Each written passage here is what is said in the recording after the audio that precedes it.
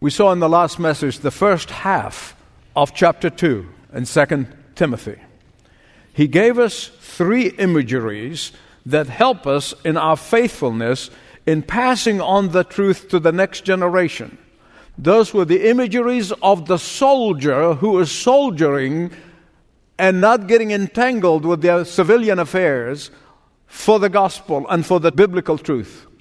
Secondly was the image of an athlete, that we are athletes who are running according to the rules.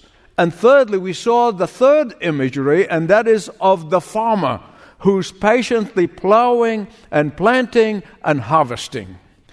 And here in the second half of chapter 2, he gives us 3 more imageries, as if to build up those 6 imageries together can help us truly be faithful in our service of the Lord. These 3 imageries for faithful service are a good worker, a worker who's not ashamed of what he's doing, working hard. Secondly, a clean vessel, a vessel that is always ready to be used for honorable things. And then the third image is a servant who is loyal and obedient to his master. Let's look at these very quickly. A worker who's not ashamed. The very reason for serving diligently, the very reason for working faithfully, serving the Lord, is not to please others and make others feel good about themselves, good as that may be. It is not even to please oneself. The very reason for faithfulness, the main reason and the ultimate reason for faithfulness is to please the Lord.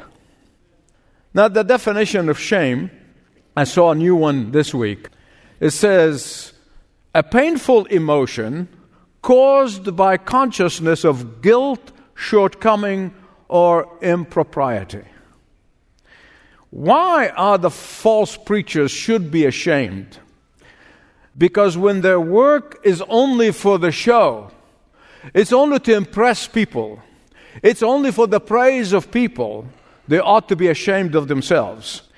When it is not to please the Lord first and foremost, they ought to be ashamed of themselves. And yet, those who have every reason to be ashamed, they are shameless. And that is why any ministry whatsoever must be done for the glory of God alone. We ought not to have personal or hidden agenda. There must be straight lines. We should not have twists and turns or manipulate others for personal gain, not to dress up the truth in such a way as to try to make it palatable and acceptable, not to bury the truth under an avalanche of a marketing program or under the guise of relevance. In other words, be straightforward. The Word of God is always clear. The Word of God is always straight. The Word of God is always plain. And Paul is saying to Timothy, keep it that way. Keep it that way. Verse 16, avoid godless chatter. In other words, don't get drawn into these foolish discussions.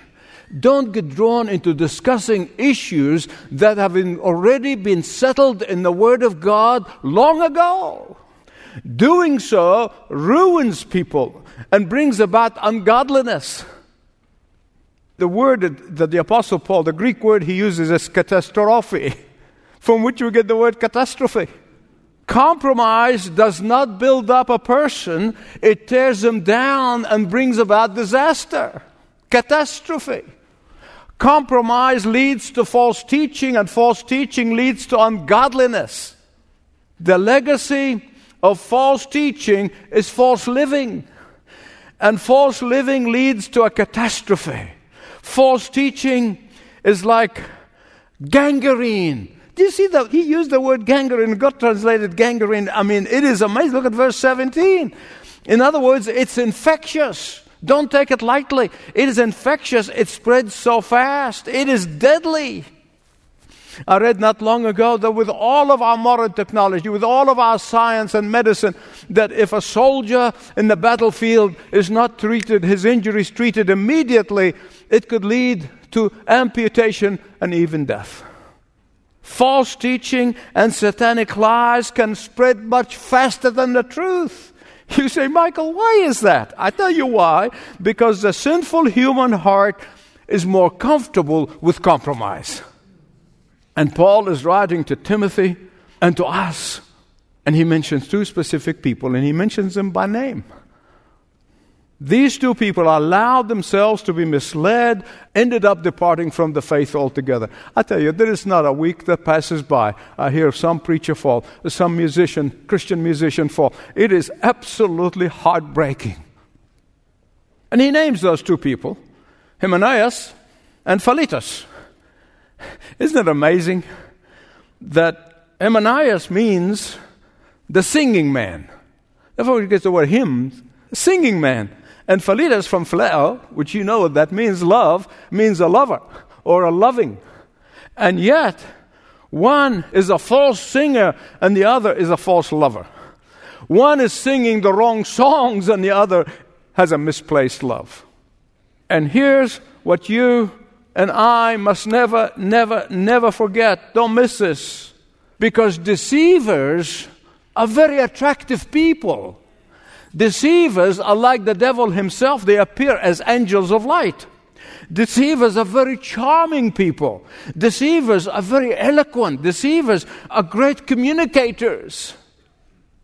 And they will say things like, love is the most important thing. Really? No, it's not. Jesus is. Because without Jesus, we don't know how to love. Someone would say, God is love, therefore love is God. Really? Don't get hung up on doctrine. Don't get hung up on these biblical things and biblical morality. Don't get hung up on biblical teaching. Don't get hung up on that. After all, Jesus said, just love one another.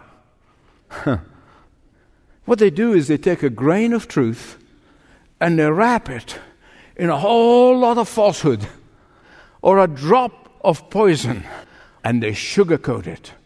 Paul said, avoid such people. Verse 18, let everyone who names the name of the Lord depart from iniquity. I believe the Apostle Paul here is quoting from Moses in the book of Numbers, chapter 16, verse 5.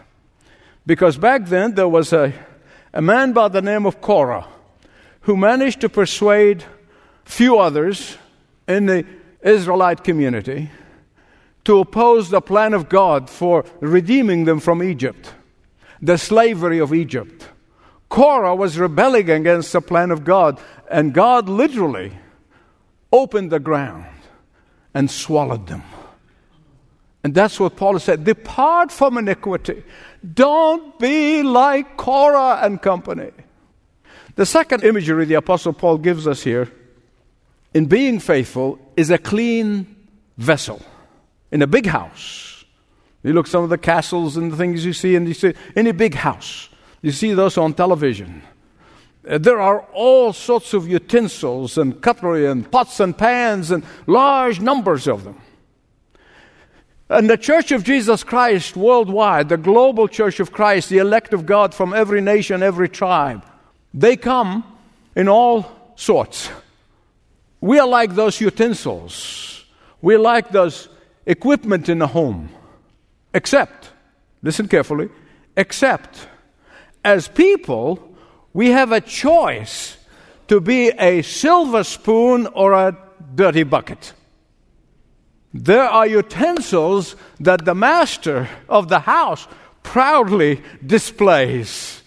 And there's some rusty ones he soon just put in the basement and hide in the basement. Listen to me. Those who are faithful to the Lord and to His Word, the infallible Word of God, both Old and New Testament, those who are faithful to plow in straight lines are instrument of honor. Those who twist the truth and preach and teach and speak half-truth, those who teach their own ideas are instrument of dishonor as far as God is concerned. Might not be as far as the masses are concerned, but as far as the Lord is concerned. Those who speak the truth, uphold the truth, live the truth are instrument of honor. But those who modify the truth, water down the truth, are instrument of dishonor. Listen to what the Word of God said. If anyone purifies himself, he will be used by the Master. Please hear me right. This is really important. There can be no higher honor imaginable in life than being an instrument in the hand of God. There is no greater honor in life than being at the disposal of the Lord to use us as He wishes. There can be no greater honor in life than serving to accomplish God's purpose. There can be no higher degree of honor than being available whenever He calls us for service. But there is a condition. I did not make up that condition. What is it? What is that condition? Cleanliness and purity. Oh, are you preaching perfection now? No. Don't miss this. Perfection is only going to happen when we get to heaven. Can I get an amen? I can't wait. But cleanliness and purity is not perfection. It's not perfection. Verses 22 and 23, Paul said that we can actually purify ourselves. We can only be saved by God's power and grace. That's the only way, not by our works. But once we're saved, we can continuously purify ourselves. You said, Michael, how do I do that? By confession, by repentance. You see, repentance is not just for sinners who don't know Christ and repent and come and believe in Him. Repentance ought to be the lifestyle of every believer. Not rationalizing sin. Not explaining it away. Not justifying it.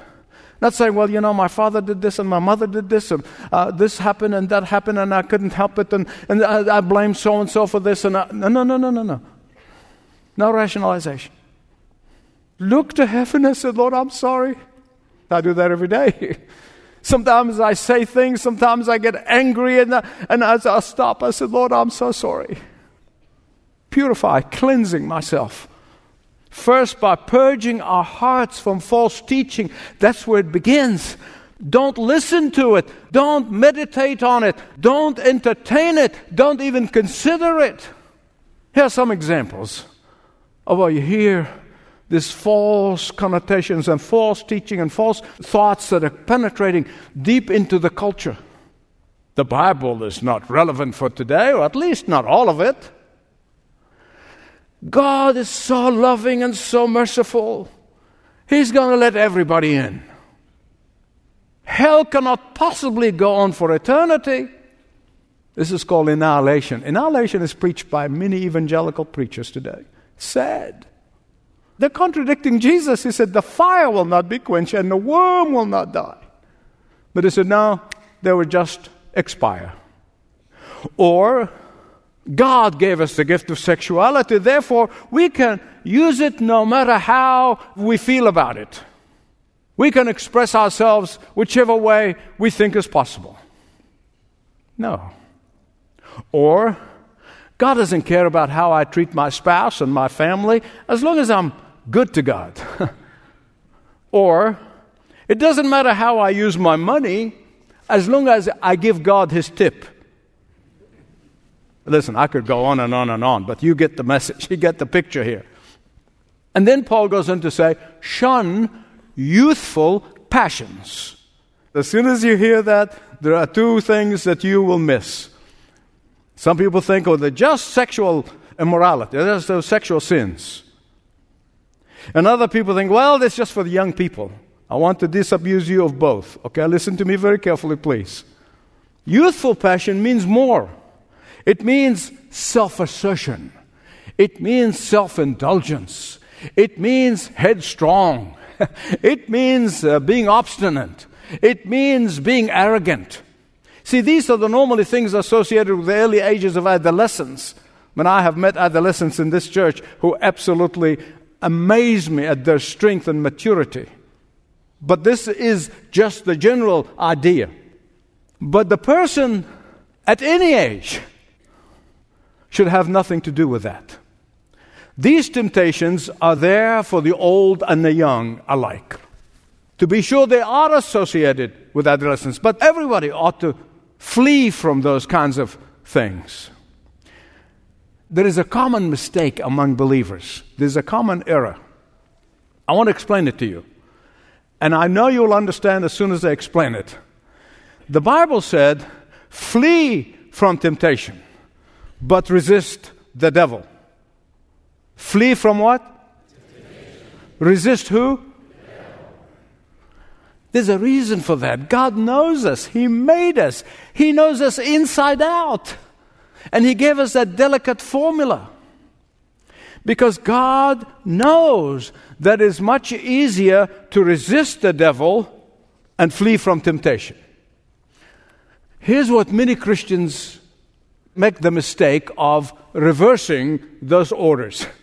You know what I mean? They reverse them.